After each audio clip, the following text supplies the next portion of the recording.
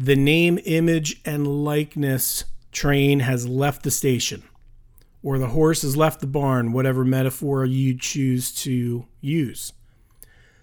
The Supreme Court delivered a 9-0, that's right, unanimous beatdown on the NCAA in the case of NCAA v. Alston. We are going to dig into what that means for the student athlete in your life, possibly, or if you are involved in sports and entertainment marketing or contracting, or you are involved in marketing for services and products and you're looking for a unique way to get your message across. Guess what? There is a large new category of brand ambassador that's now available to you. Guys ready? And ladies, here we go. You're listening to Creative Confidential with Brian Tuck. Creative Confidential starts now. Welcome back, everyone. Brian Tuck here, your host at Creative Confidential. This is a podcast for entrepreneurs, business owners, risk takers, creatives. But if you're not in one of those categories, that's okay too, because, we still love you. And eventually we'll get you to come around and see the light. The subject of today's episode at first might seem like it's not going to be important to you. However, anyone who has a son or daughter in NCAA sports, doesn't have to be football, could be anything. Lacrosse, soccer, softball, baseball, basketball, swimming, curling, golf, you name it. Whatever it is.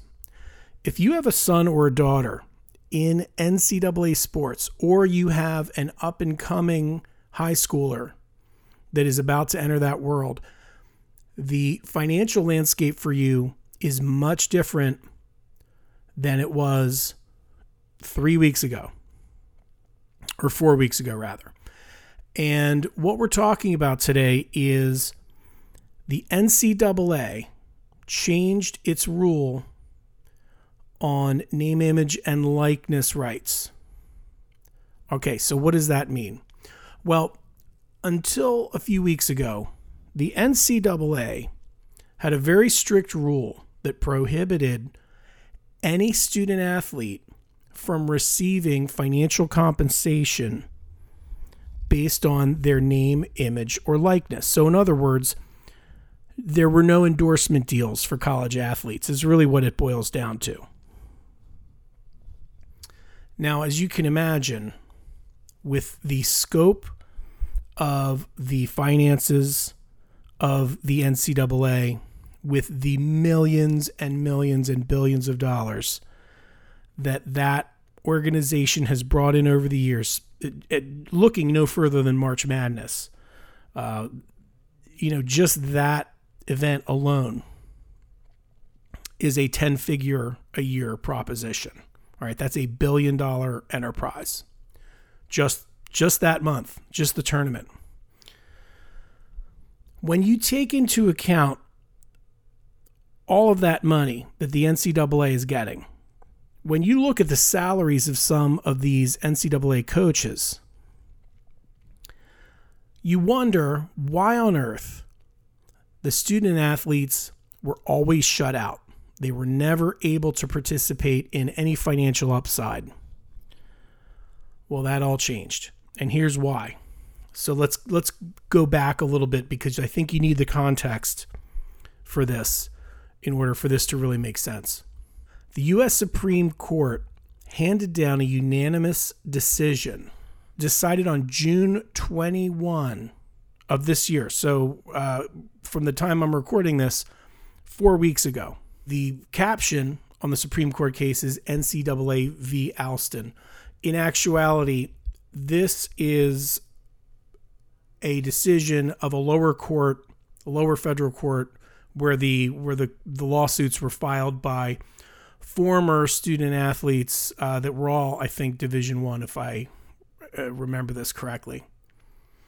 And basically, the plaintiffs in the case in the lower courts argued that the NCAA was violating the Sherman Act, that's the antitrust law at the federal level, and that its policies were anti-competitive, violated antitrust rules, and most specifically, Section 1 of the Sherman Act, right up front. And the Sherman Act at Section 1 prohibits contracts or combinations or conspiracies in restraint of trade or commerce.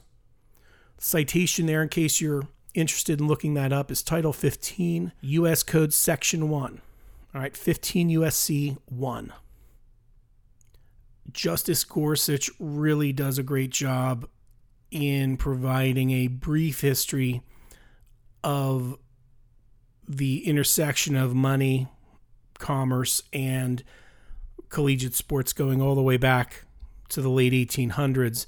So for my lawyer friends that might be listening to this, go read the opinion. It's actually worth a look.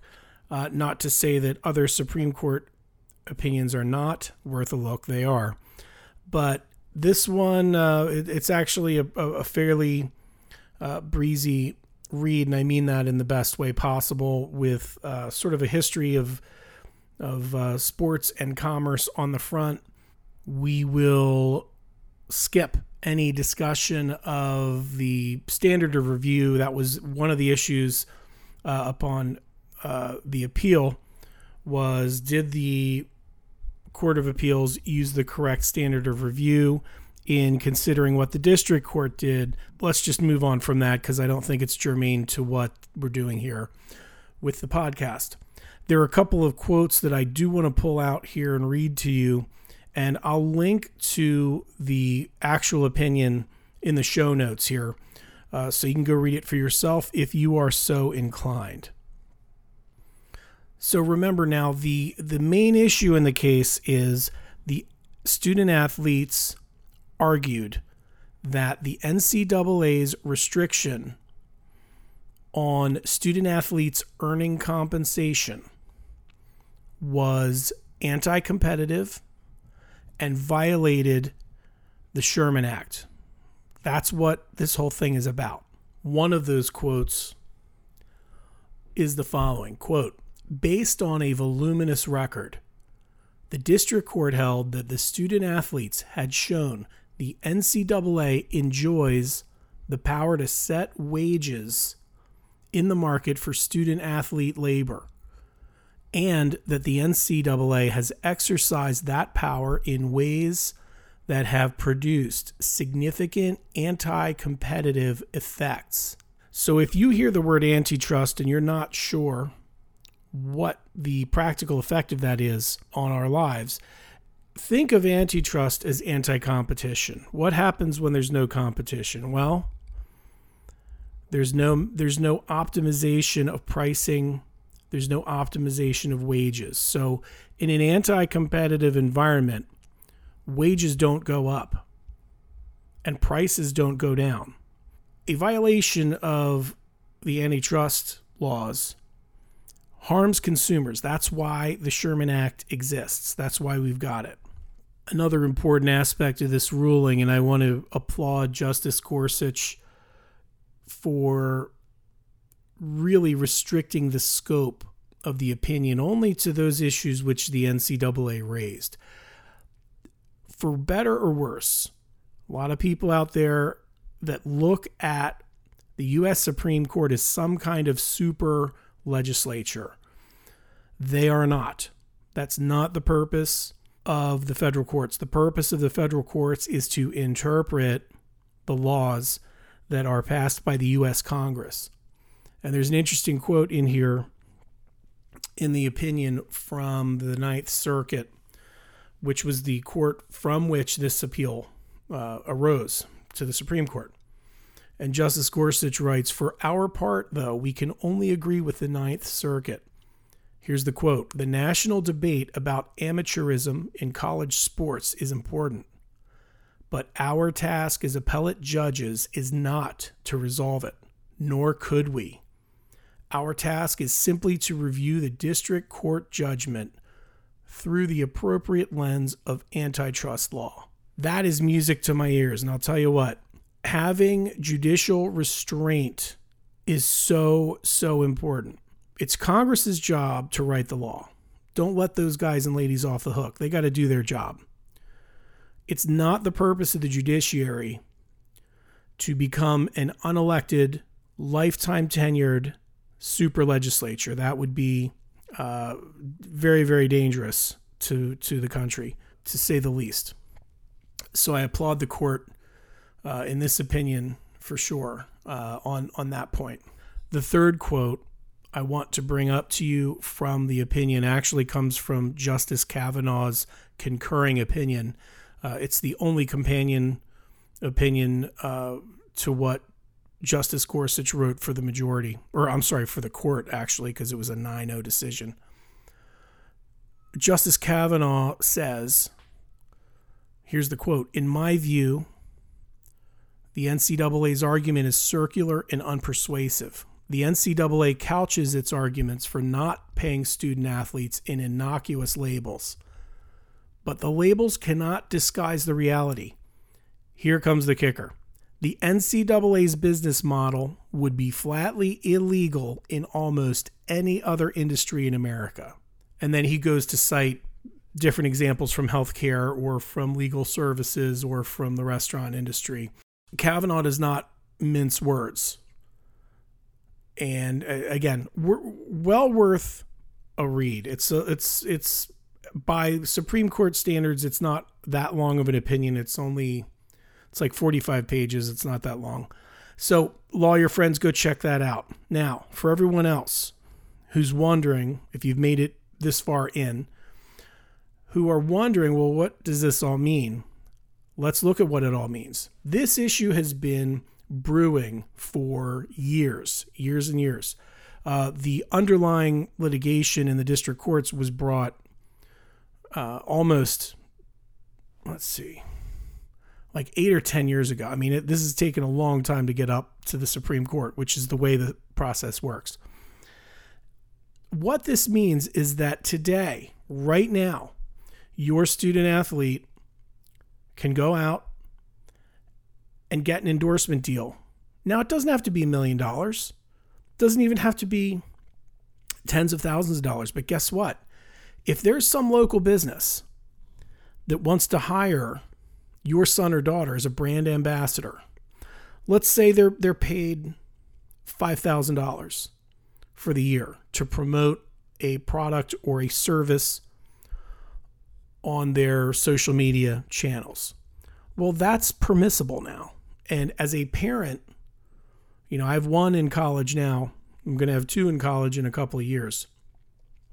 As a parent who is looking for ways to pay for school, guess what? $2,500 here, $5,000 over here, $10,000 over here. It all adds up. It's all welcome. Look at it as if it's a scholarship by another name. Now let's look at some examples. It's interesting the speed with which some of these endorsement deals were announced is startling. Let's take a look at a few. And there are numerous examples. This is just from a CNN report. Let's see, when did this come out? 5 a.m. today. No, wait, July 4th, I'm sorry. So this is actually a couple weeks old. University of Miami quarterback De'Aaron King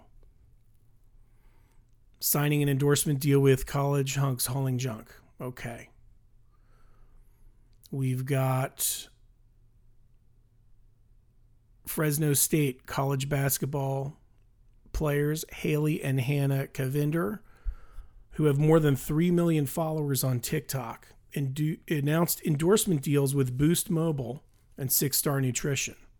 Lexi Sun, All-American volleyball player at the University of Nebraska, announced her own apparel line. University of Nebraska basketball players Trey and Bryce McGowens. Their podcast is now sponsored by a tavern and bar, unnamed, of course, in the story here, in Lincoln, Nebraska. And it was also reported this week, I don't recall the news outlet, whether it was ESPN or where it was, that Nick Saban, the coach from University of Alabama, had mentioned that the incoming freshman quarterback, okay, so this young man was a high school senior 4 months ago, was offered an endorsement deal with an unnamed company for almost 7 figures was what was reported. It wasn't very specific. Go Google that and you'll quickly see what I mean. So in terms of what this means for the man on the street, in terms of what this means for the average family that has an NCAA student athlete, which, by the way, there are over 400,000 in the country right now, from what I read preparing for this. It's great for free enterprise, for young entrepreneurs that want to put a deal together with some brand or with some product. Now's the time. Fairly soon, the conferences, the SEC, the ACC, the Big Ten, fairly soon there will be an attempt to legislate this. Okay, the University of North Carolina just launched a group licensing program to organize group endorsement deals for its players. Now, one of the things that is interesting here is that these endorsement deals, right, the actual content, the video, the photos, etc., in order for the student to use the team's logo or the team's colors or the team's uniform in that content, you're going to have to license that from the school. So these endorsement deals may, to some extent, still involve the universities that these student athletes play for. However, I expect, because of the mountain of dollars that will be involved in this, fairly soon the colleges and universities are going to find a way to insert themselves in these endorsement deals.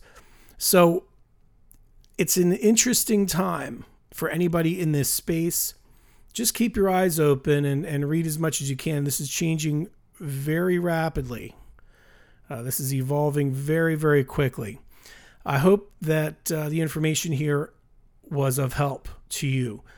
And if you have any questions, just send me a note. You can reach me at Bryan@tucklaw.com, BRYAN at TUKLAW.com. It's in the show notes. And I hope you are all staying safe. Hope you all had a great summer. We're going to be back with a ton of more of these episodes because it's fun, and I hope it adds a little bit of value to everybody's experience. So that's all I have for this time. If you haven't subscribed to this show on your favorite podcasting platform, subscribe now, and you'll get new episodes pushed to you every time an episode comes out. All right, that's all I got. Everybody be cool. I will see you soon. Thanks for listening, and please subscribe on your favorite podcast platform.